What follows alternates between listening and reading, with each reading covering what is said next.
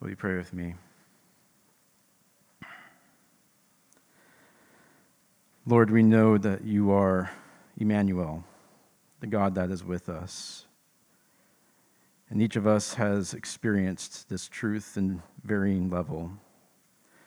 Few of us have experienced this in the midst of our own pending death.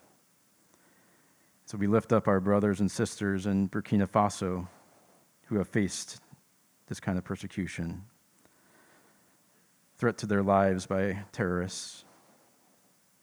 Give them endurance and reassurance of your eternal love. Give us courage to trust in you when confronted with trial. May our faith in you not waver as the enemy attacks. May your word today convict by your Spirit and renew our minds so that we are unified with your will. You have and continue to do miraculous works, those things that are impossible for us to accomplish. And in our text today, you have saved 3 men from an execution by fire, 3 men who would not worship a false idol. You also humbled the most powerful man at that time. And for us, you have conquered sin and death. You brought not only salvation to humanity, but have turned the hearts of your enemies into those that are your beloved. You have brought us a freedom and a peace that no one else can give. Your love has no end, and nothing can overcome you. We are in awe of your strength, your faithfulness, your power, your righteousness, and your justice. Help us to grow in our reliance upon you, that we will proclaim you as Lord, and that no other is capable or worthy. Praise be to God that is with his people. Glory and honor be given to you for eternity. Amen. Amen. Thank you, Pat. You can have a seat. And you can open up your Bibles to Daniel chapter 3. We covered the first half 2 weeks ago. Then we were so rudely interrupted by the ice storm.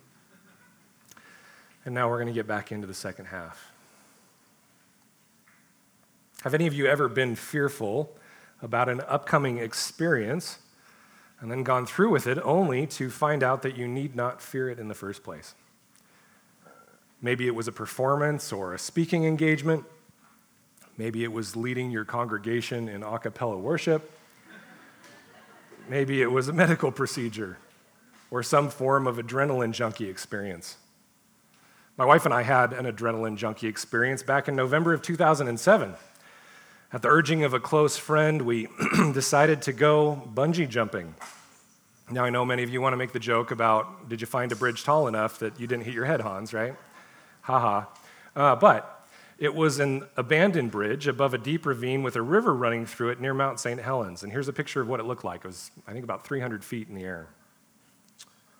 You had to climb over the barrier bars on the side that are meant to keep you on the bridge. You had to climb over those and get onto this little tiny ledge that had a width. It was about 3/4 the length of my shoe, so my shoe was over the edge. And the first jump, we had to swan dive. Now, I will admit to you that I was extremely nervous and scared, and you can see proof of that in the pit stain that goes from my elbow to my knee, right there. But after I screamed almost the entire way down and then was raised back up to the ledge, I was able to regain my composure for the second dive, which was backwards, and realized that fear had far less power over me. Yes, that was me before I had a beard. Now, my wife, well, she is just more courageous than I after being a 2-time cancer survivor. She just, dove into it with everything she had.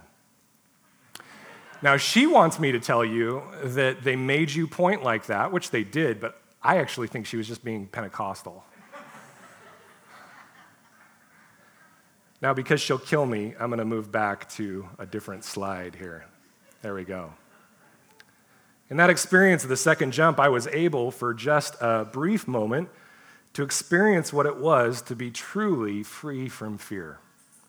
Fear is a reaction that is core to the human experience. It's the result of what I call trauma outside the garden. We were created to be in safety and immediate provision and the loving connection of the Garden of Eden. And yet, due to the sin in our first parents, we find ourselves striving and toiling in the wilderness of a life without the immediate presence of God. We're hiding from one another. We harm one another. Without readily available access to the source of life, we go about life convinced of the lie that we are invincible until we are confronted with our mortality, and then fear sets in. Be it a pandemic, a sickness, the loss of a loved one. We see death become a possibility, and we become fearful. But I think the desire of God, expressed in His Word, is that by His Spirit, we would grasp the truth that even death has no power over those who are in Him. And as we look at the remainder of Daniel chapter 3 this morning, we'll see our three main characters, Hananiah, Mishael, and Azariah, exhibit a freedom from fear and a trust in God that could truly only come from God by His Spirit. For they will not simply be free from fear because of an experience like I was on that bungee jumping bridge, but they will illustrate for us what it is to be free of fear because they trust in the Lord. And so I've entitled this sermon this morning, Freedom That Comes from Trusting the Most High God. Freedom that comes from trusting the Most High God. As a reminder of the context, we'll begin in Daniel 3:1 and read the entirety of the story this morning, all the way through the end of chapter 3. And remember that what is happening here is Nebuchadnezzar's doing two things. One, he's calling for worship to this idol that he has built. And two, he's doing it as a request for an oath of loyalty from the leaders of his nation. So let's begin reading in Daniel 3:1, and we'll go all the way through verse 30. It says there, King Nebuchadnezzar made an image of gold whose height was 60 cubits and its breadth 6 cubits. He set it up on the plain of Dura in the province of Babylon. Then King Nebuchadnezzar sent to gather the satraps, the prefects, and the governors, the counselors, the treasurers, the justices, the magistrates, and all the officials of the provinces to come to the dedication of the image that King Nebuchadnezzar had set up. Then the satraps, the prefects, the governors, the counselors, the treasurers, the justices, the magistrates, and all the officials of the provinces gathered for the dedication of the image that King Nebuchadnezzar had set up. And they stood before the image that Nebuchadnezzar had set up. And the herald proclaimed aloud, "You are commanded, O peoples, nations, and languages, that when you hear the sound of the horn, pipe, lyre, trigon, harp, bagpipe, and every kind of music, you are to fall down and worship the golden image that King Nebuchadnezzar has set up. And whoever does not fall down and worship shall immediately be cast into a burning fiery furnace. Therefore, as soon as all the peoples heard the sound of the horn, the pipe, the lyre, the trigon, the harp, bagpipe, and every kind of music, all the peoples, nations, and languages fell down and worshiped the golden image that King Nebuchadnezzar had set up. Therefore, at that time, certain Chaldeans came forward and maliciously accused the Jews. They declared to King Nebuchadnezzar, "O king, live forever. You, O king, have made a decree that every man who hears the sound of the horn, the pipe, the lyre, the trigon, the harp, the bagpipe, and every kind of music shall fall down and worship the golden image. And whoever does not fall down and worship shall be cast into a burning fiery furnace. There are certain Jews whom you have appointed over the affairs of the province of Babylon, Shadrach, Meshach, and Abednego." Those are their Babylonian names. "These men, O king, pay no attention to you. They do not serve your gods or worship the golden image that you've set up." Then Nebuchadnezzar, in furious rage, commanded that Shadrach, Meshach, and Abednego be brought. So they brought these three men before the king. Nebuchadnezzar answered and said to them, "Is it true, O Shadrach, Meshach, and Abednego, that you do not serve my gods or worship the golden image that I have set up? Now, if you are ready, when you hear the sound of the horn, pipe, lyre, trigon, harp, bagpipe, and every kind of music, to fall down and worship the image that I have made, well and good. But if you do not worship, you shall immediately be cast into a burning fiery furnace. And who is the God who will deliver you out of my hands?" Shadrach, Meshach, and Abednego answered and said to the king, "O Nebuchadnezzar, we have no need to answer you in this matter. If this be so, our God, whom we serve, is able to deliver us from the burning fiery furnace, and he will deliver us out of your hand, O king. But if not, be it known to you, O king, that we will not serve your gods or worship the golden image that you have set up." We paused there 2 weeks ago, gave the context and the understanding of idolatry, but let's continue now in verse 19. "Then Nebuchadnezzar was filled with fury, and the expression of his face was changed against Shadrach, Meshach, and Abednego. He ordered the furnace heated 7 times more than it was usually heated.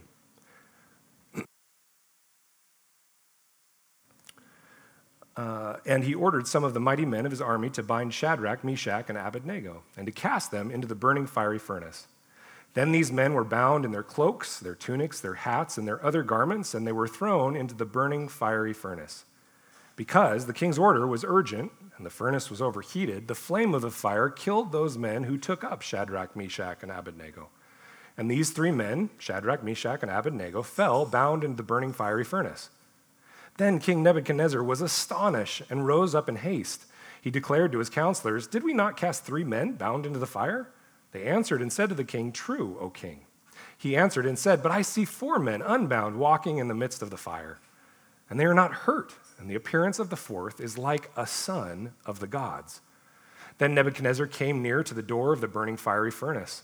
He declared, 'Shadrach, Meshach, and Abednego, servants of the Most High God, come out and come here.' Then Shadrach, Meshach, and Abednego came out from the fire. And the satraps, the prefects, the governors, and the king's counselors gathered together and saw that the fire had not had any power over the bodies of those men. The hair of their heads was not singed, their cloaks were not harmed, and no smell of fire had come upon them. Nebuchadnezzar answered and said, 'Blessed be the God of Shadrach, Meshach, and Abednego, who has sent his angel and delivered his servants who trusted in him, and set aside the king's command and yield up their bodies rather than serve and worship any god except their own God. Therefore, I make a decree. Any people, nation, or language that speaks anything against the God of Shadrach, Meshach, and Abednego shall be torn limb from limb and their houses laid in ruins, for there is no other God who is able to rescue in this way.' Then the king promoted Shadrach, Meshach, and Abednego in the province of Babylon." Well, picking up where we left off last week, the first thing that we see in our story is this: Nebuchadnezzar was overcome by the idolatry he promoted. Nebuchadnezzar was overcome by the idolatry he promoted.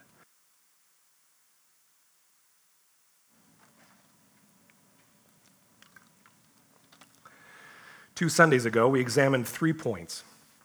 The first 2 were that Nebuchadnezzar set up a false god in his image and desired that all worship it. The second was that we need to be careful because in exile we can quickly become prey to the idolatry that surrounds us. I reminded you of the idea that the entire purpose of mankind is to reflect the character and law of the one who formed us, to be his image bearers. That is your purpose in life. We are the thing formed, meant to reflect the one who formed us. We say that again. We are the thing formed, meant to reflect the one who formed us. But in sin, and out of a desire to usurp God's authority and position, we flipped that created order on its head and began creating our own idols that instead reflect us.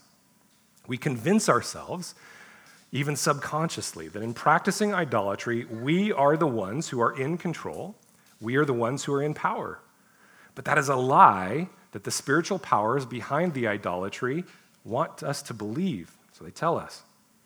You see, the Bible is clear that if we act within the created order as the image bearers of God, the power behind us is the one true God, Yahweh, the one that Nebuchadnezzar calls the Most High God. And in this God's benevolence and love, our God has the power over us to guide us by his wisdom. But if we act in idolatry, we are actually enslaved to and under the power of spiritual adversaries of God. And friends, this can happen even if you're a Christian. One of the mistakes I see in new believers is that they think, well, now that I'm a Christian, I'll just do whatever I want because the Holy Spirit's in me, and so I must be doing what the Holy Spirit wants. But friends, this is why Paul explicitly stated that we are in constant battle between the fleshly desires of our bodies and what the Holy Spirit is guiding us to. And so we must realize that it is constant warfare every day, and if we take a step back, the enemy does not. Remember that there were created spiritual beings that the Old Testament refers to as gods. Not capital G, God, like we worship, but lowercase, small g, gods. And these were angelic beings that rebelled against the order of God and are labeled in our Western vernacular demons. That's what we're used to calling them.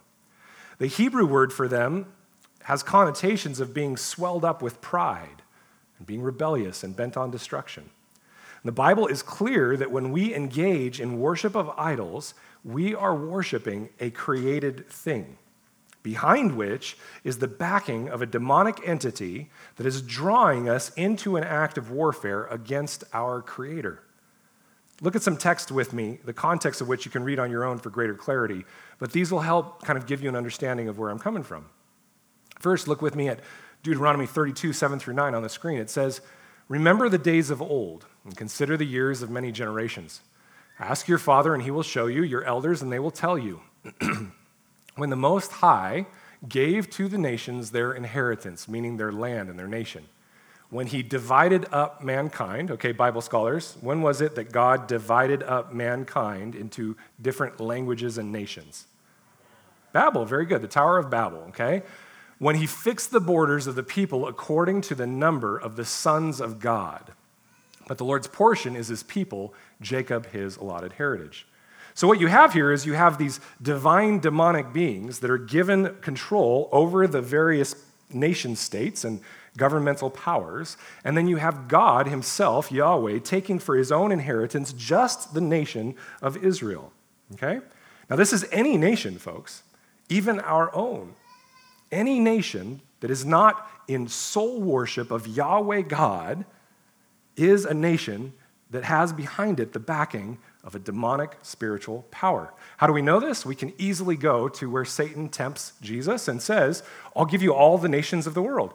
Well, how does Satan have control of all the nations of the world? Because his minions are the powers behind them, okay? So we'll look at this more in later portions of Daniel, but at the Tower of Babel in Genesis 11, God divided mankind according to language and nationality. And the way he fixed their borders was that their nation states were attached to the number of rebellious spiritual beings. This is why nation states battle against each other, okay? But the Lord Yahweh took Israel as his people, and so entire nation states were given to demonic beings to build their own worship and idolatry. But Israel did not stay true to Yahweh alone and entered into unholy relationships with these idols and these nations and the backing demonic entities. Look at what Deuteronomy 32, 15 through 18, just a few verses later says. "But Jeshurun," which is a nickname for Israel, "grew fat and kind of kicked against the goads, rebelled. You grew fat, stout, and sleek. Then Israel forsook God who made him and scoffed at the rock of his salvation. They stirred him to jealousy with strange gods. With abominations they provoked him to anger. They sacrificed to demons that were no gods, to gods they had never known, to new gods that had come recently, whom your fathers had never dreaded. You were unmindful of the rock that bore you, and you forgot the God who gave you birth." So his people thought they were worshiping Yahweh, but then brought in these other things that got their time, talents, and treasure and all their energy, right? And they thought they were still worshiping Yahweh, but they weren't. This is from Psalm 106, verses 34 through 38. "They did not destroy the peoples as the Lord commanded them, but they mixed with the nations and learned to do as they did. They served their idols, which became a snare to them. They sacrificed their sons and their daughters to the demons. They poured out innocent blood, the blood of their sons and daughters, whom they sacrificed to the idols of Canaan. And the land was polluted with blood." And guys, this is literal. This isn't figurative. They used to take brand new newborn babies, and they would take the metal idols that they had that had arms outstretched, and they'd heat the arms incandescently and place the babies on them to hear the babies scream and die. This is why God said, "Go destroy these evil nations. They're doing terrible things." Okay? And so this is how far idolatry had gotten. And Marduk, Ishtar, Baal, Astarte, these are all the names of the false gods that we hear in the Bible that were idolized by the nations and eventually Israel. But they represent earthly created things like fertility and storms, success, sexuality, and warfare, things that are still turned into idols and gods today. Behind all of these are false gods who are really just demonic beings. And Paul reminds the church of Corinth of this same truth in 1 Corinthians 10. We get a New Testament view of it.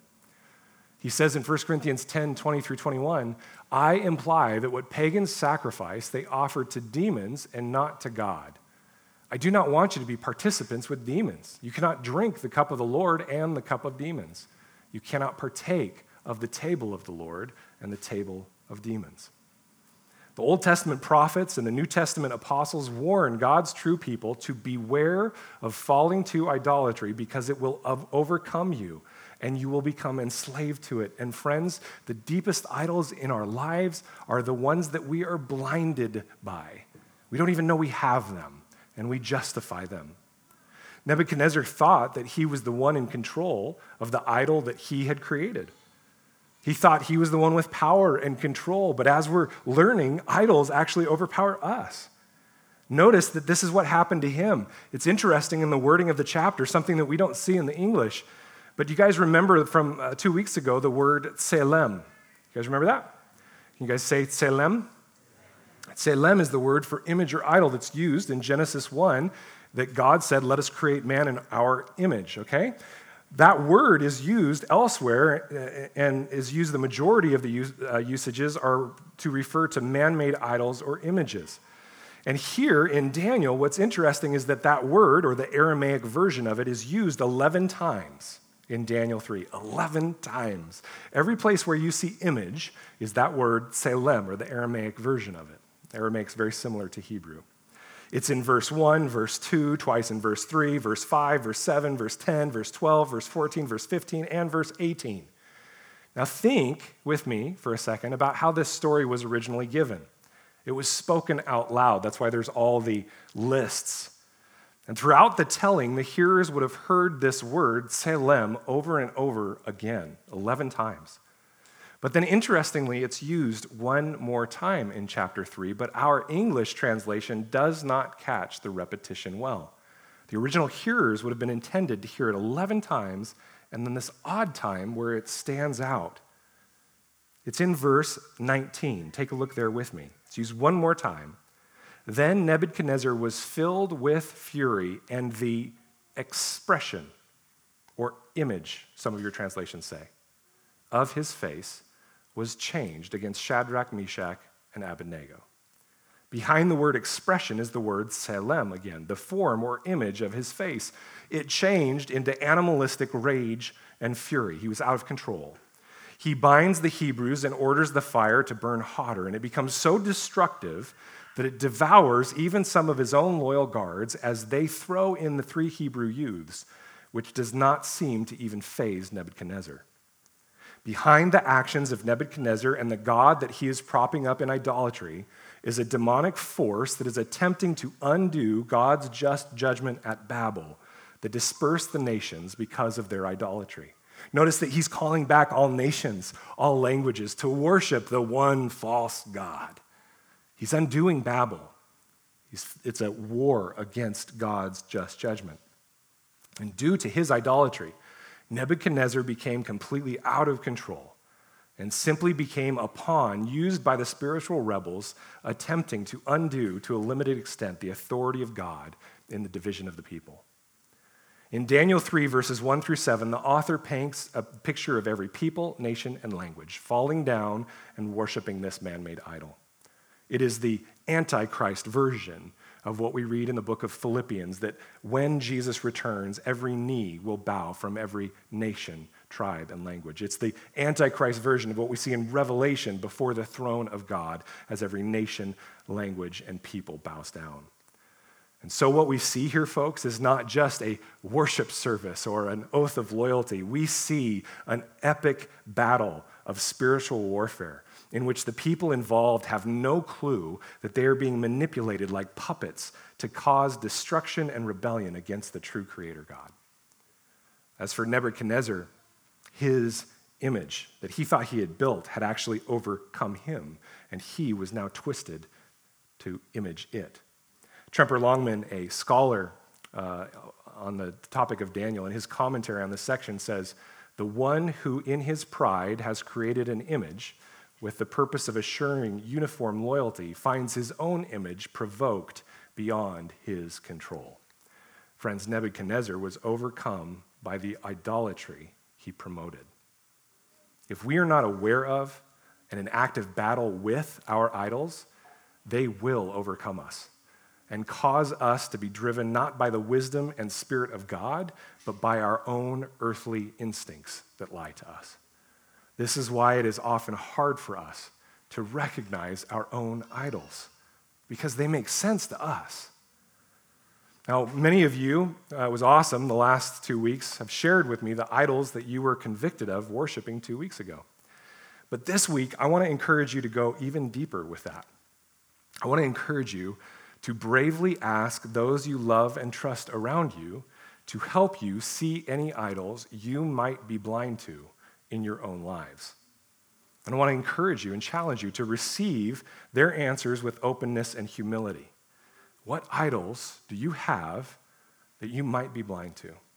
Now, immediately, you can tell where your heart is on this, because if you're going, oh yeah, this is one of those application points I can kind of just, well then you know that you have an idol that you're protecting. But if you ask those who know you well, and you receive with wisdom and humility what they say, then you know that your heart is soft. Nebuchadnezzar and those bowing down were overcome with idolatry. But even in the midst of that environment, the 3 Hebrew youths stand firm in their faith, something that we so desperately need to do right now. And that's what we see next in our text this morning, is that the 3 Hebrew men were set free by their allegiance to and trust in the Lord. They were set free by their allegiance to and trust in the Lord. Last week, our third point was that in Jesus, by his Spirit, God has set us free from the enslavement of idolatry. And this week, we continue to look at that truth in more depth, and what we see is the freedom of these 3 young men. Look at their statement to King Nebuchadnezzar in verses 16 through 18. We see 3 parts to their statement. The first part is a statement of submission, a statement of submission. They say, we have no need to answer you in this matter of serving your gods or worshiping the golden image. Now, this is a bold statement. They could be assured of this statement because there is no ambiguity, no cloudiness on the topic of whether or not the people of Yahweh are to bow down to an idol. There's no debate on this. They made clear in this statement their authority was Yahweh and him alone. So when Nebuchadnezzar tried to claim authority over an area in which Nebuchadnezzar had no authority, they stood firm and they said, no. Now, let's take that and apply it to the elephant in the room of this last year. This last year has been a difficult one to lead this church. Our elder team has done our best to balance the mandate of Scripture, to have no other authority than God, with the mandate of Scripture to respect the authority of the civil government. And we thank all of you who have helped us work through the balance and have put aside your own emotions and opinions in sacrifice to love the people of this church and to show a respect of authority to both God and the government that he has put in place. And we're going to continue to try and balance these as we begin moving restrictions slowly but surely, as I shared with you earlier. But dear friends, as we look to the future, we must ask the Lord for strength and wisdom to stay true to his word, as the world is pressing more and more on topics that the church holds dear. In other countries, legislation has already been passed that can penalize churches for preaching biblical truth on topics like marriage and sexuality. Australia just passed one very recently. As events like this occur more and more, we do not need to freak out. There's a pastor up in Canada this last week that held a church service pushing against some of the restrictions, and he is now sitting in a Canadian jail because he held a church service. More and more, the world will push against us. But we do not need to become conspiracy theorists.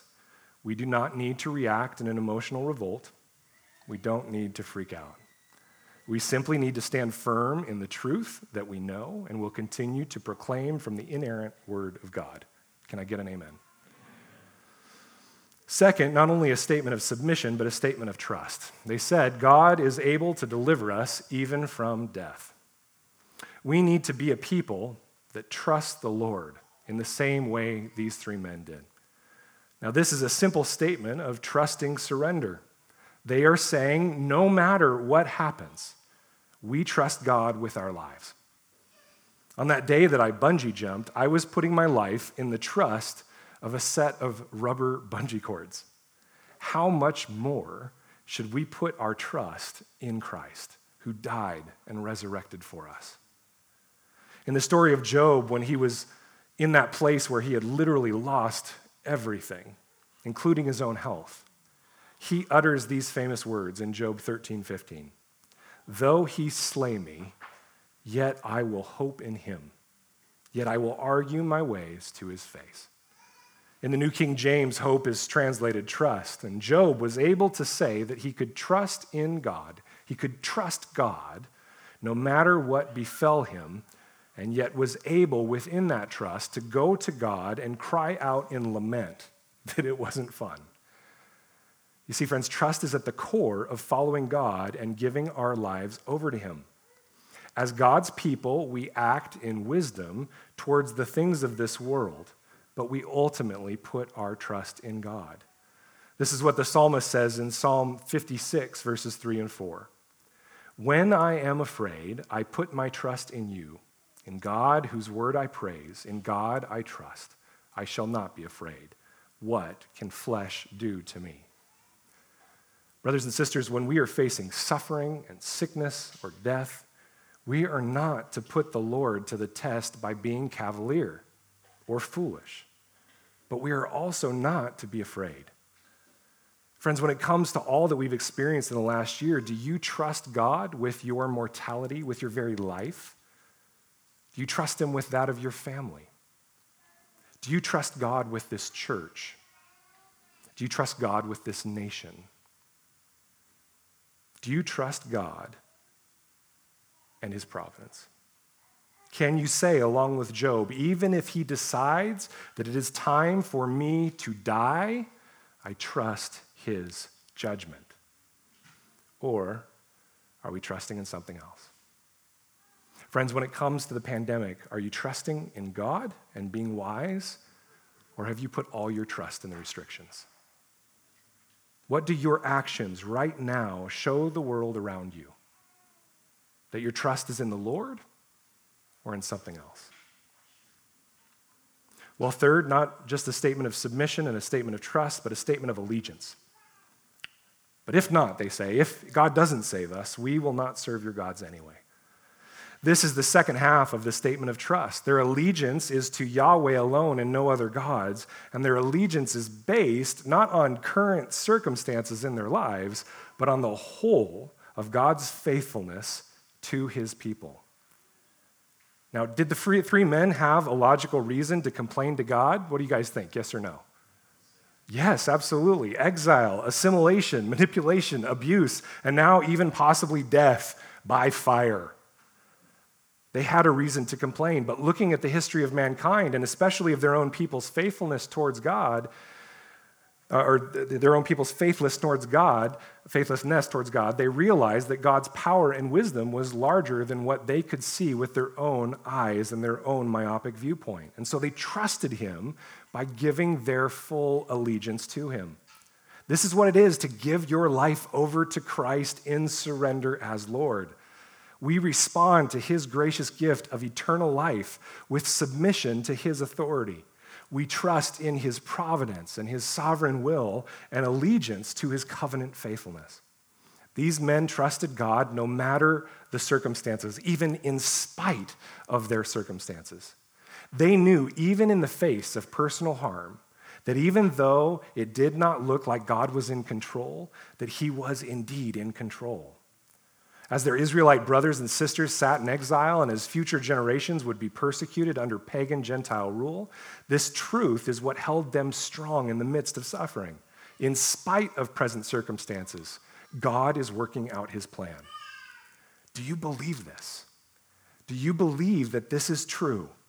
Do you believe that in spite of all that seems out of control around us, that God is actually in control?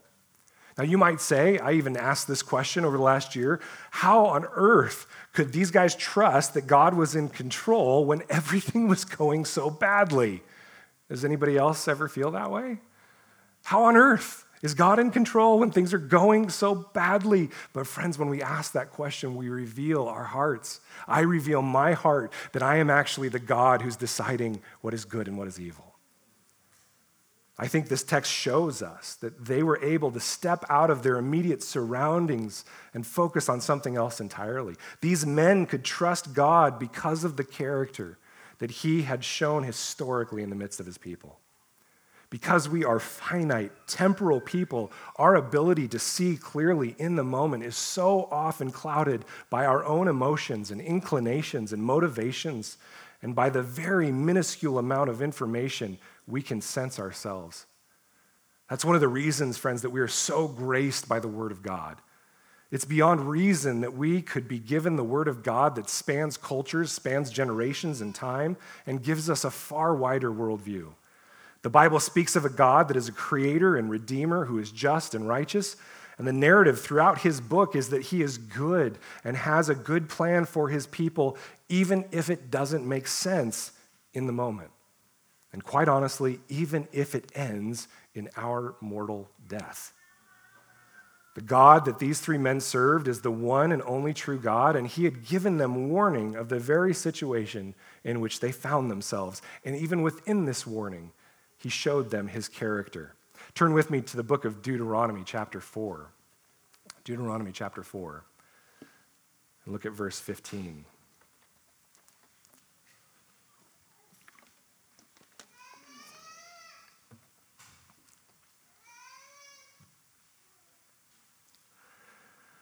Give me an amen if you're there. Deuteronomy 4:15, therefore, watch yourselves very carefully. It's a good word for us this morning. Since you saw no form on that day that the Lord spoke to you at Horeb out of the midst of the fire, beware lest you act corruptly by making a carved image for yourselves in the form of any figure, the likeness of male or female, the likeness of any animal that is on the earth, the likeness of any winged bird that flies in the air, the likeness of anything that creeps on the ground, the likeness of any fish that is in the water under the earth. And beware lest you raise your eyes to heaven, and when you see the sun and the moon and the stars, all the hosts of heaven, you be drawn away and bow down to them and serve them, things that the Lord your God has allotted to all the peoples under the whole of heaven. But the Lord has taken you and brought you out of the iron furnace, out of Egypt, to be a people of his own inheritance, as you are this day. God, through Moses, warned the people of Israel that they would be tempted to fall into the same trap as Nebuchadnezzar, drifting toward idolatry, but that instead they needed to remind themselves of who God is and how he has acted time and time again on their behalf, even when circumstances seem to show otherwise. Friends, I think even in our own small lives, we can see this. We can look back and say, God has never failed me. It may not have gone the way I wanted it to go, but he never has failed me as I now look back and understand what's going on. God has never failed us, even when circumstances show otherwise. I wonder if as those men stood and looked at the fiery furnace being built again and again, that maybe, possibly, we don't know, but maybe this phrase from Deuteronomy went through their mind. God saved our people from the fiery furnace. Maybe he'll do it again. He had saved his people out of the metal smelting furnace once before, and now he would do it again. But even if not, their one experience did not overthrow the truth of God's nature. Friends, your one experience, my one experience of trial or suffering does not remove the truth that God is good, and in his sovereignty, he is working out the cosmos for his glory and the good of his people. With this truth established, these men willingly give their lives over to trust in God. They're able to do so because they know that no matter what happens to their bodies, God is the one who ultimately is to be obeyed. So they give themselves over to the earthly authorities, knowing the paradox that this world is not yet fully in the power of God, and yet also is completely under his sovereignty.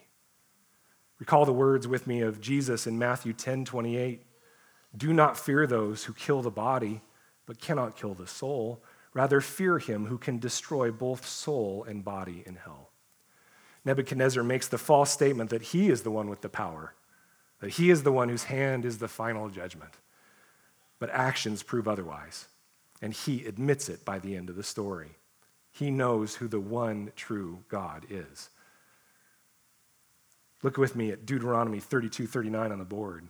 God declares this, "See now that I, even I, am he, and there is no God beside me. I kill, and I make alive. I wound, and I heal, and there is none that can deliver out of my hand." Friends, when we give ourselves over to God in this way, we find ourselves more free than ever before.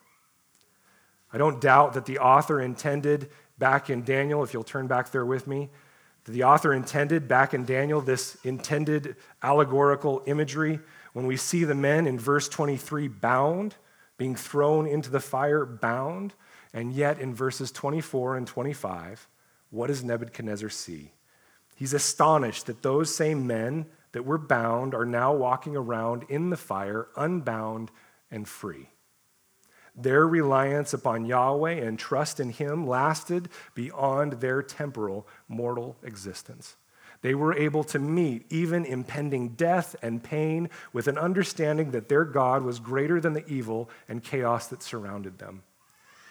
As I've been studying for the racial reconciliation class, I've been reminded time and time and time again about the Christian black church in this country that was able to withstand even the oppression and hell of slavery because they believe this truth.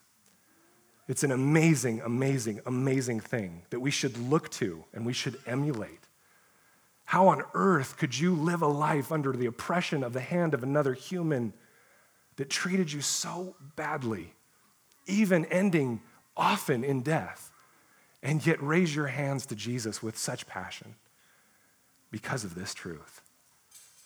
And we who live lives of such comfort should take a page from that book and recognize that we, with our brothers and sisters of previous generations who were under far worse oppression, can cry out with that same passion. Dear friends, this needs to be recaptured within the church at large. For us to be a compelling community that attracts the lost world, we need to grapple with whether or not we have this same allegiance and this same trust. Brothers and sisters, are you able to proclaim this same truth to all the world around us, that no matter my circumstances, I will yet trust in God, even if he slay me? If not, friends, if you can't answer in the affirmative, perhaps it's time to cry out to God and ask for him to work in you by his Holy Spirit to replace your heart of fear and distrust with a heart of trusting allegiance. In suffering, dear friends, is where we see the truth of our hearts revealed. And I, for one, have needed to come to grips with the conviction that over the last year, I have attempted to wrestle control from the hands of God so that I could be in control. Like these men, it is in the face of possible death and tribulation and chaos that we see how trusting our hearts are in his providence. This pandemic has revealed so many of our hearts. And we need to ask the question, do we trust in God? Perhaps today is the day for you to admit and repent from the fact that you have lost trust in God, especially when it comes to trial and suffering. And if so, then all we need to do to rekindle this truth is to recognize the truth of God's word. In suffering, to be free, we must remember that we serve Emmanuel, God with us. In suffering, to be free, we must remember that we serve Emmanuel, God with us. As I noted earlier, these men knew the God whom they served. He's the God that walked with Adam in the cool of the day. He's the God who wrestled with Jacob. He's the God who visited Israel in their enslavement in Egypt and set them free from their oppressors. He's the God who appeared to Joseph to strengthen him. He's the God who does not leave his people, but instead visits them in their suffering. This is so much a part of God's character that when he wanted to give a prophetic sign of his faithfulness to the people, he declared that he would be God with us. This is from Isaiah 7:14. You're used to this at Christmas time for sure. It says, "Therefore the Lord himself will give you a sign. Behold, the virgin shall conceive and bear a son and shall call his name Emmanuel." This name means God with us. Our God is not a God that is unknowable to his people, but one that graciously acts to make himself known to a people who are spiritually blind to his presence because of the original sin that dwells within us. And so, what do we see here in the text before us today? Acting with that same character, God visits our three main characters. Look at Daniel 3:25.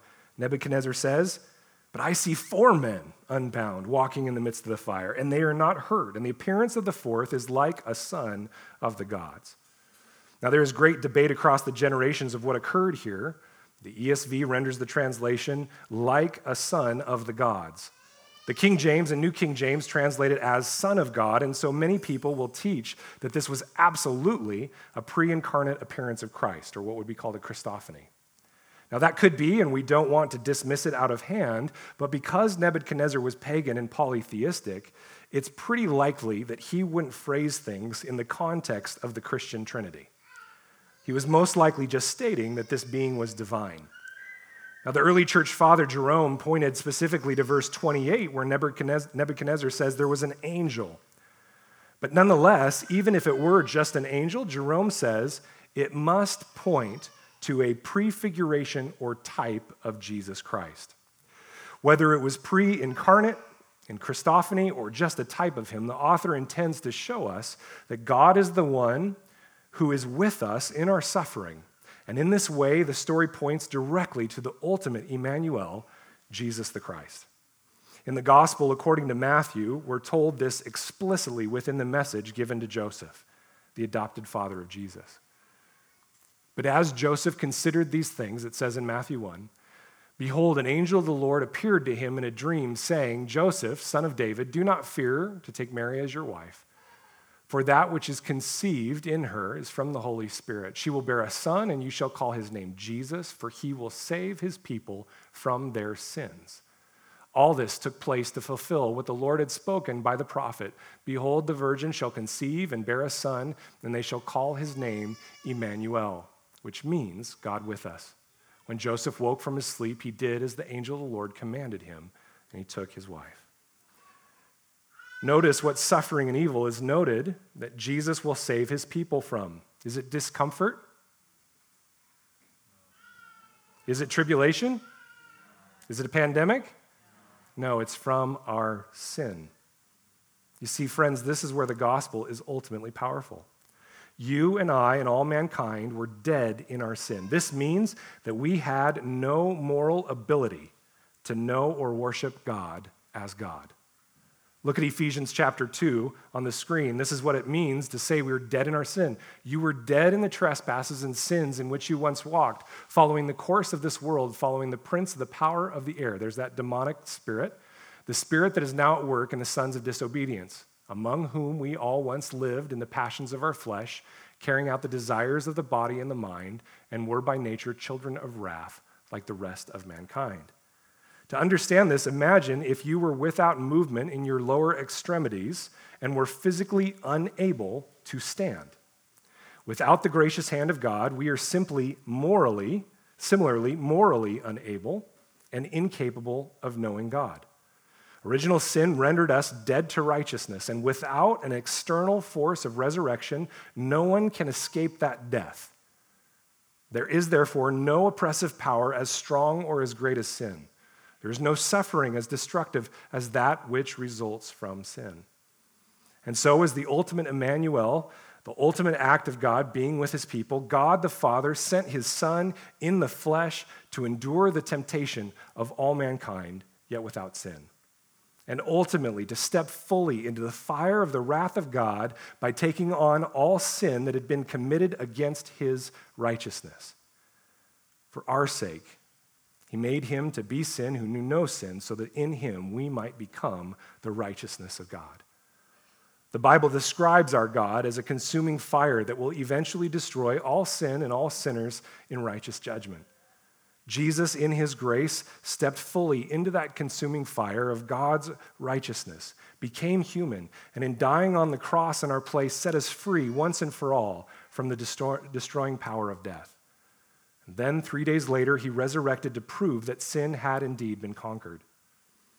If you are listening online or sitting here in front of me today, if you've not recognized and proclaimed your sinfulness that has separated you from God and declared your need for salvation brought by Jesus Christ on the cross, today is the day to proclaim that truth. Right where you sit, between you and the Lord, you can cry out to God and proclaim your sin and need for a Savior. And then the elders that are here today, we'd love to chat with you about what that looks like in walking in discipleship. If you're online, I'd love to talk with you at hans@missionsalem.com. That's my email. Now, if sin is our greatest oppressor, the greatest evil, and it's been destroyed, and the hope of resurrection into eternal life has been provided by the resurrection of our Lord, what more do we have to fear? What's the answer, friends? Nothing. We have nothing to fear. We can declare with the psalmist in Psalm 138, as we heard this morning, though I walk in the midst of trouble, you preserve my life. You stretch out your hand against the wrath of my enemies, and your right hand delivers me. The Lord will fulfill his purpose for me. Your steadfast love, O Lord, endures forever. Do not forsake the work of your hands. The fact that God was with us in the midst of our sin and came out victorious gives us the trust and confidence to stand firm in any trial, even if it should end in our physical death. Would you turn with me to Romans? It's the last place we'll look at Scripture here. Go with me to Romans and take a look at how Paul phrased this same idea. Romans chapter 5, verses 1 through 5.